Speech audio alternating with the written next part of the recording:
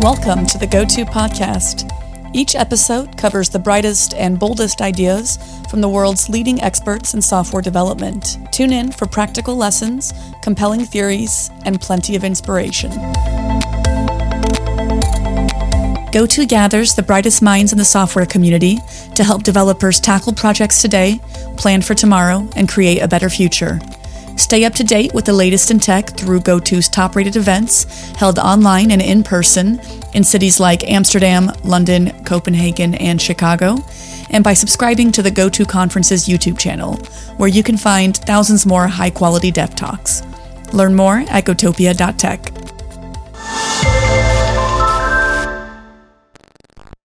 Hi there, welcome to another episode of Go-To Unscripted. We're here at Go-To Amsterdam. I'm Adrian Mouat. I'm a technical community advocate at TrainGuard, where we do stuff around securing the software supply chain. And I'm here with Matt Turner from Tetrate. Hi, I'm Matt Turner. I'm a software engineer at Tetrate. We help enterprises with service mesh and zero trust and high compliance network security. So thanks for having me. Well, welcome. So I believe yesterday you gave a talk on building images with TrainGuard tooling. I did, ironically, given that you work there and I don't, but yeah. Could you give us a bit of an overview of what you talked about? Yeah, sure. So I talked about how folks can use the new TrainGuard tooling as an alternative to Docker file builds, essentially. Like I know, the company angle on this is probably all to do with security and whatever, but for me, I presented quite a practical, if you're using a Docker file, this is how you might change over. And I did, talk about the advantages. But I talked about how you can get smaller images, talked about how you automatically get SBOMs, software bills of material, and signing, and showed folks, how to build their own application into an APK package, and then how to take that APK and a few others from your Wolfi distribution, and turn those into a container image in a declarative, sort of code first kind of way. That's amazing. Like you said, I worked on some of these tools in the early days, and so I find it amazing that you're talking about it before even I am. You talked about a few of the advantages there. Is there any in particular that sort of attracted you to it in the first place? It's funny just that I was talking about it because I sent, Brevin at Trifork a list of things that I could talk about, and most of them were to do with my job, right, about service meshes and networking and stuff. But I had just moved some of our images, at Tetrate over to the TrainGuard tooling. So I was like, I know this stuff backwards at the moment. I guess I could talk about that. It was like the 5th bullet point in my list. And he was like, that one sounds interesting. Sorry, what was the question? What attracted me? Yeah. I was actually trying to reduce image sizes. Again, I know security is like the big topic. I was actually trying to get some smaller images. We do a lot of Golang tooling, as you might imagine, and I was actually running a Kubernetes operator in Rust. I think I love Rust, and the Kubernetes crate in Rust is like really ergonomic, really nice to write controllers. So I'd written that, and both of those are or like to be static languages, but Golang is not. Golang tries to compile statically, but it doesn't always manage, and it can be a bit tricky. So I was having all the usual build and link time problems, and the obvious answer is to just throw the kitchen sink at it, to either, just ship your Golang code in the Golang base image, which is meant to be a build image, or you end up, trying to mess around with getting the correct version of libc in all the right places. So honestly, I just wanted the control because I was trying to reduce that container image size because it was taking too long to load into all of our clusters. Okay. I'm guessing you've also played with the Google distroless images and yes. KO then? Yeah, I've used KO sort of once, and I've heard about Jib in the Java world. They're not bad tools. I didn't like the approach. I think it felt like the wrong thing, and it felt like it felt maybe like a bit of a fad, a bit of a reaction to the way that some of the other tools are getting quite clunky. I felt like I'd have to retool fairly soon, and obviously for other languages I was trying to use some Rust as well. Yeah. The distroless images, they're a nice idea. They were certainly a lot better than what we had. Scratch is ideal if you can persuade your system to do a perfectly static build, which I've actually written a blog post about, shameless plug I guess, on Go, because I didn't really understand that until I dived into it one day. Yeah.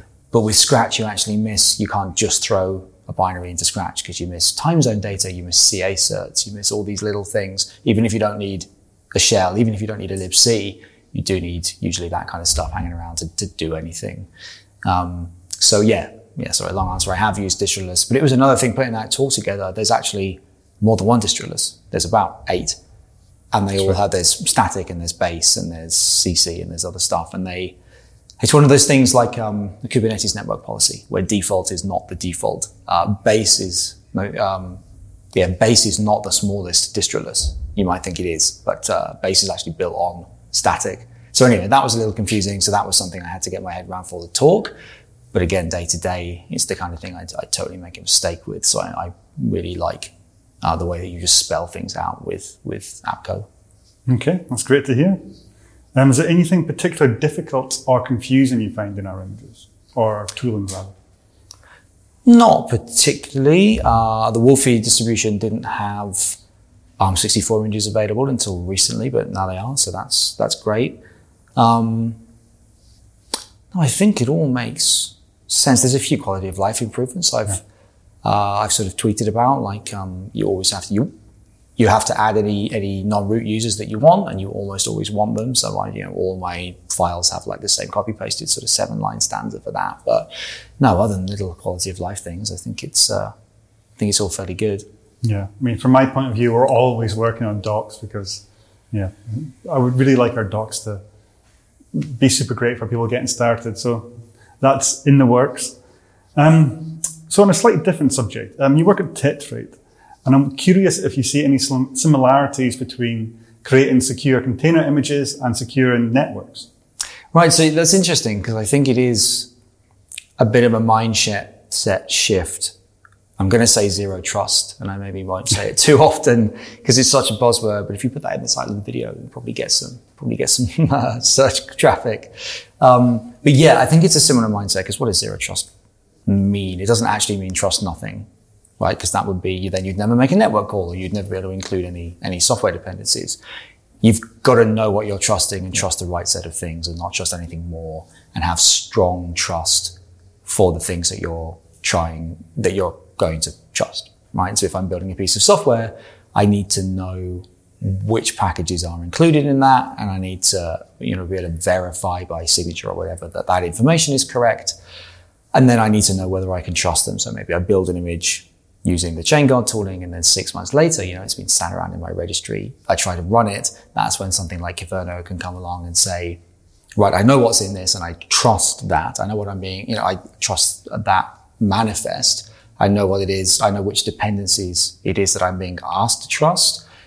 With the benefit of 6 months worth of security research, let me now go check the CVE database and see if any of these are vulnerable, because the build may have gone through because there were no known vulnerabilities at the time.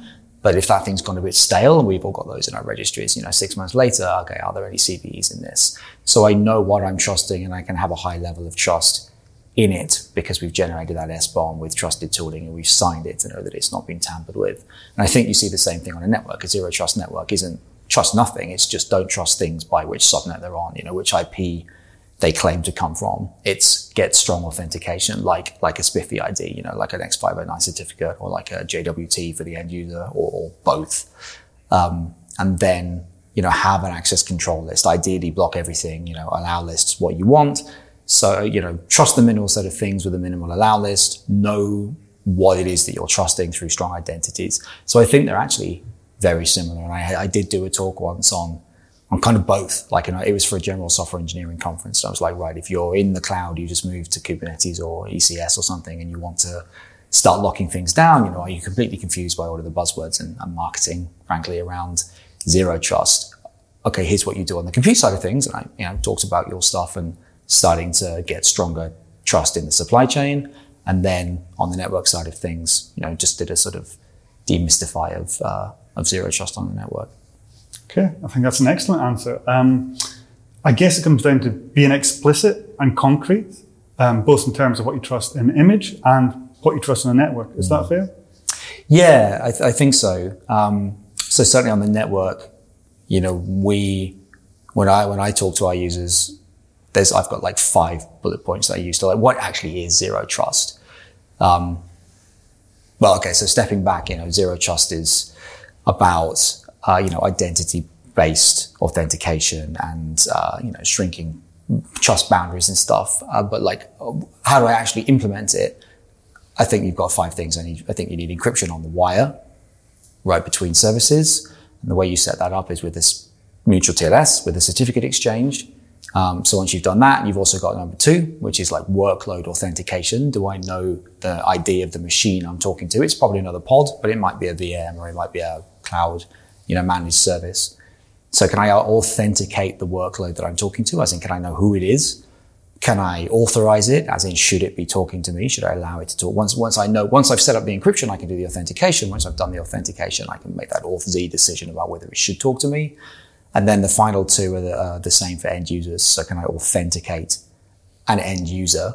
Because if I'm the microservice that fronts the orders database, it's no good saying, well, the basket microservice is allowed to talk to me. Okay, sure it is. It's not blocked completely. It has got some reason to do it. But as the orders server, I shouldn't be giving me your orders, right? So you need that end user context all the way through. You should be forwarding those headers like you forward trace headers, so that you've always got that context in which to make an access control decision. So authentication of knowing who the end user is, and then you can do the obvious corollary. The 5th one, which is authorization of an end user. So for any request, even deep into a backend, graph of microservices, we're still saying, who is the user, and do they, should this Google Cloud bucket be giving, the Gmail service any data? Yes, but it's Matt that's logged in. Don't give them Adrian's emails, right? So I think, that's how we try to be concrete about what does zero trust mean on a network. But I think you're right in more general terms, right? It's about being very explicit about what it is you trust. And if you look at like an AppCode file, it's really as simple as, here's the key ring, for the public signatures I accept for my packages. Here's the list of packages I want. Nothing else should be in there, and that's all because it uses APK. That's all declarative, right? Nobody can sneak some more files on disk with a post-install hook script in like a Debian package, because APK just doesn't support that. Okay, that's great. Well, thank you very much, Matt. Thanks for listening to this episode of the GoTo podcast. Head over to gotopia.tech to discover lots more content from the brightest minds in software development.